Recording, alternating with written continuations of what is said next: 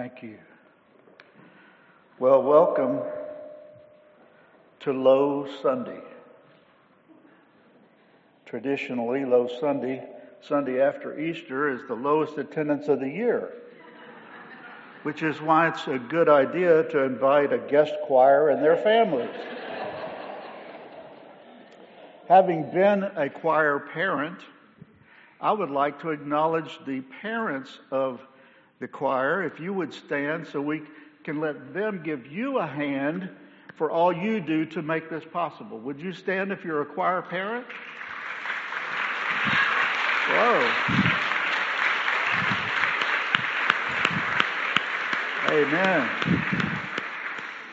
I went to a small Presbyterian church I grew up in, and we only sang Holy, Holy, Holy if Barbara could be there.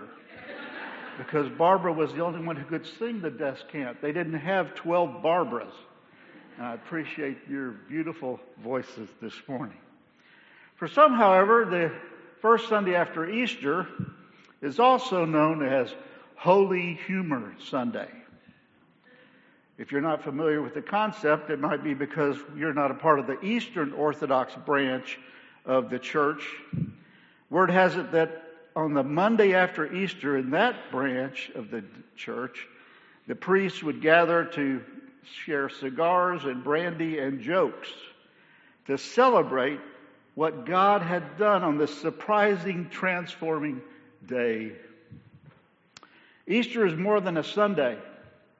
It's a season of 50 days leading up to Pentecost, which is the ultimate celebration of the outpouring of the Spirit. We spent Lent fasting. We can spend Easter feasting and celebrating the resurrection. I'm wearing my Easter egg tie that I wore last Sunday. I may wear it for 5 Sundays. Diana Butler Bass wrote this morning in her newsletter, in many ways, Easter is particularly countercultural these days. Gloominess and fear and anxiety and attack and distrust and stress are the emotional coin of the realm. I'm being countercultural by wearing a tie. The resurrection is a comedy of the best sort.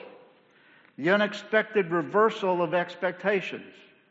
Mary comes to the tomb Easter morning expecting to find a dead body. And she almost literally stumbles over the risen Lord, who she assumes is the gardener.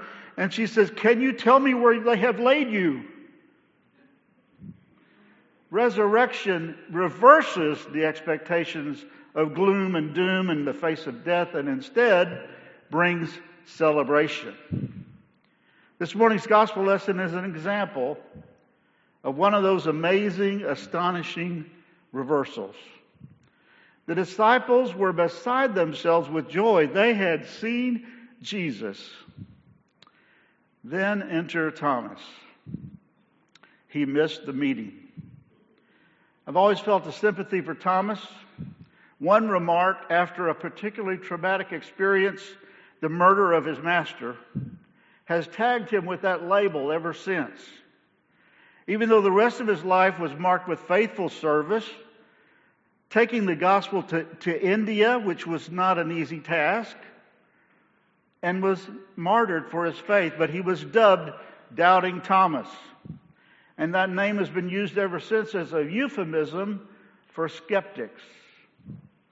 When I was planting Peace Presbyterian Church in Pearland, we shared worship space with an Episcopal church that was planting at the time. It was called St. Thomas Presbyterian, and their website banner said, "Doubters welcome." But that's not the whole story of Thomas. In Matthew, Mark, and Luke, we're told nothing about Thomas other than listing his name among the 12. But it's in John's Gospel that he emerges as a distinct personality, even though there's only 155 words about him. The first time we encounter Thomas is in the 11th chapter of John. Jesus has just been informed that his friend Lazarus was so sick he was about to die. Lazarus and his sisters Mary and Martha lived in Bethany near Jerusalem, but Jesus and his disciples were miles away across the Jordan. They'd gone there to escape the hostility of the temple leaders who had recently tried to have Jesus stoned to death. Then the word came that it was too late. Lazarus was dead. Another 2 days went by, and Jesus said, let's go to Bethany to see Lazarus. The disciples knew how dangerous it was to make such a trip, even if it was just to pay last respects. But Jesus said, Lazarus is asleep, and I must go wake him. Now they're even more confused. What do you mean? If he's asleep, he'll wake up on his own. But Jesus says, I don't mean asleep. I mean asleep as in dead. And then Thomas speaks up and says, well, let us also go that we may die with him. That was an inspiring challenge, but we don't call him inspiring Thomas. The next time we see Thomas is in the 14th chapter of John. The apostles had gathered to celebrate the Passover, and the master was trying to explain to them that he was going to go away and prepare a place for them, but they did not understand. And for the 11 of them, it was much easier to just let him go on and keep talking in hopes they'd someday understand what he's talking about my Father's house and many mansions and going to prepare a place. But they're afraid to ask, but not Thomas. Thomas said, well, Lord, we don't know where you're going. How can we know the way? And Jesus said, I am the way and the truth and the life. And no one comes to the Father except by me. We have that statement because Thomas wasn't afraid to ask for directions. But we don't call him inquiring Thomas. The third time we meet Thomas is today's gospel reading. It's been 9 days since the Friday when Jesus was crucified. From the Sunday after that Friday, the other disciples have been telling him, we have seen Jesus. But Thomas couldn't believe it. And it's not as if he refuses to accept the possibility of being raised. After all, he had seen that before. That very thing happened with Jairus' daughter, the son of the widow of Nain, on the way to the cemetery, and with Lazarus 4 days later. But this was different. Jesus hadn't died of natural causes. His death was an execution with nails and a cross and a spear and blood and water flowing from his side. Thomas says, unless I can see the mark of the nails in his hands and put my finger in the nails and my hand in the side, I will not believe. Now, I have to admire Thomas for being so honest with his doubts. But remember, before Jesus appeared to the 10, Mary, who had seen him, told the 10 that she had seen him, and they didn't believe her, and they said it was an idle tale. They don't call them the doubting 10. Peter denied joining Jesus in the face of an intimidating servant girl, but we don't call him denying Peter.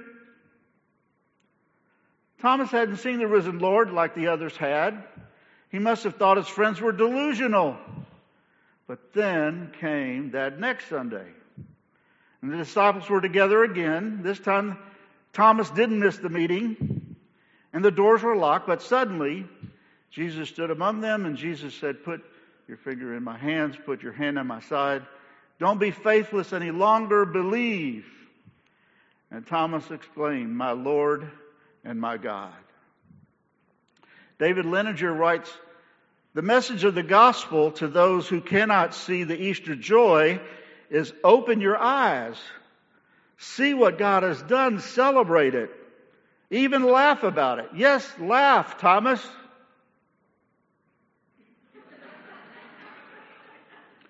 Life can be so burdensome. We can be depressed and discouraged and despondent, but get so far down we can't even remember up.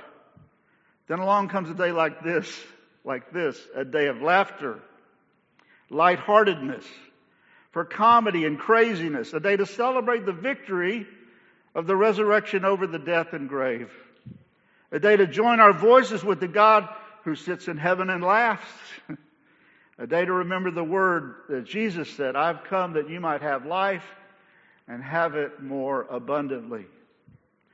Jesus had the last laugh. But still, there are those who doubt because they have not seen. I want to tell you about another Thomas. Thomas Jefferson was a brilliant man. He accomplished unbelievable things that contributed greatly to the founding of our country. But when it came to miracles, he was a doubting Thomas. I once wrote a song called Doubting Thomas Jefferson. I have in my hand a copy of the Jefferson Bible. It's actually not the whole Bible. It's a mashup of the 4 Gospels. And the subtitle is The Life and Morals of Jesus Christ of Nazareth, extracted from the Gospels by Thomas Jefferson. The extractions Thomas made were everything but the miracles. In Jefferson's Bible, the man with the withered hand is brought to Jesus, but he's not healed. The incident just sparks a talking point about what should be done on the Sabbath.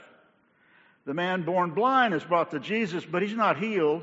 The incident sparks another teaching moment about whose fault the blindness was. A man with dropsy is brought to Jesus, but he's not healed. The incident sparks another teaching moment about working on the Sabbath. Jesus goes to Lazarus' grave, but Lazarus is not raised. The incident sparks a teaching moment about talking about the resurrection with Martha. There's no water into wine, no feeding the 5,000 or the 4,000, no walking on water, no raising of Jairus' daughter, no raising of the son of the widow of Nain, no raising of Lazarus, no raising of Jesus. Thomas Jefferson's version of the gospel ends with this. Now in the place where he was crucified there was a garden, and in the garden a new sepulchre wherein was never man yet laid. They laid there Jesus and rolled a great stone to the door of the sepulchre and departed. Now, I don't know if the original version that Jefferson published had what comes next, but in the published version I have in my hand, it says, the very next page, a biographical sketch of Thomas Jefferson.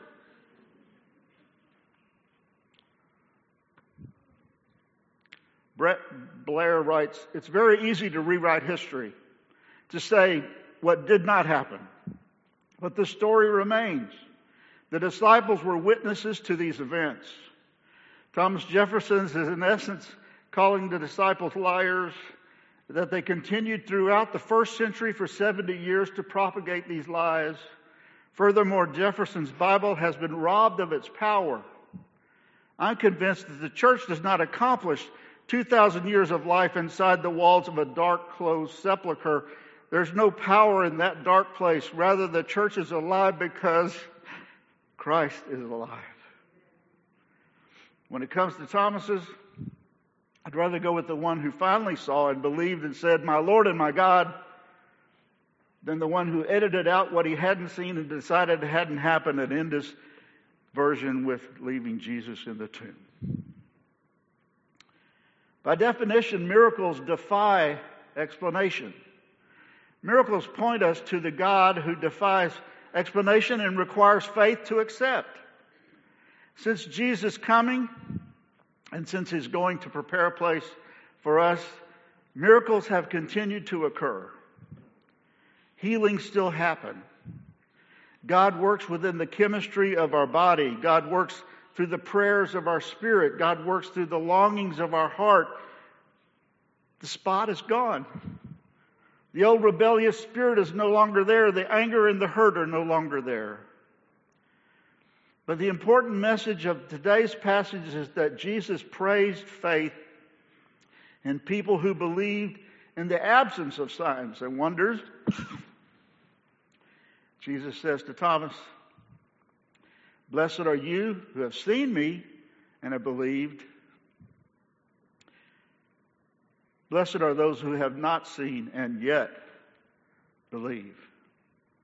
When he said that, I believe he was looking down the corridor of time and speaking about us.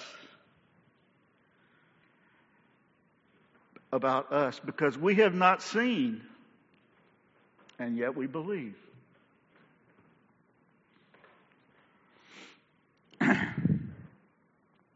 There's a staircase on our campus that has this inscription. You may not be able to read it, but it says, "Faith is taking the first step even when you don't see the whole staircase." One night, long before I returned to be the parish associate here at St. Andrews, I came here for a coffee house live. Excuse me. I got here early and decided to take a self-guided tour down memory lane through the building. And when I did, I saw this quote. It was not there before. And I didn't know who said it because the person who painted it didn't include the author's name. But when my wife Ann and I visited Washington, D.C. for one of her medical conferences, I saw the quote again carved into the wall of the memorial for the Reverend Dr. Martin Luther King Jr.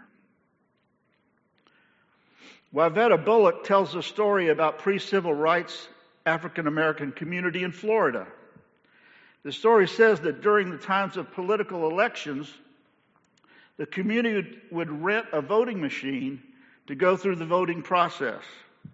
Now, they knew their votes wouldn't be counted, but they voted anyway. When asked by members of the white community why they did this every year, they said, "Practicing." Just practicing. Believing in what is not yet seen means we practice or behave as if it already exists. That's what leaders and visionaries do. They believe in something bigger than themselves, even when they can't see it, and they begin to act as if it is so.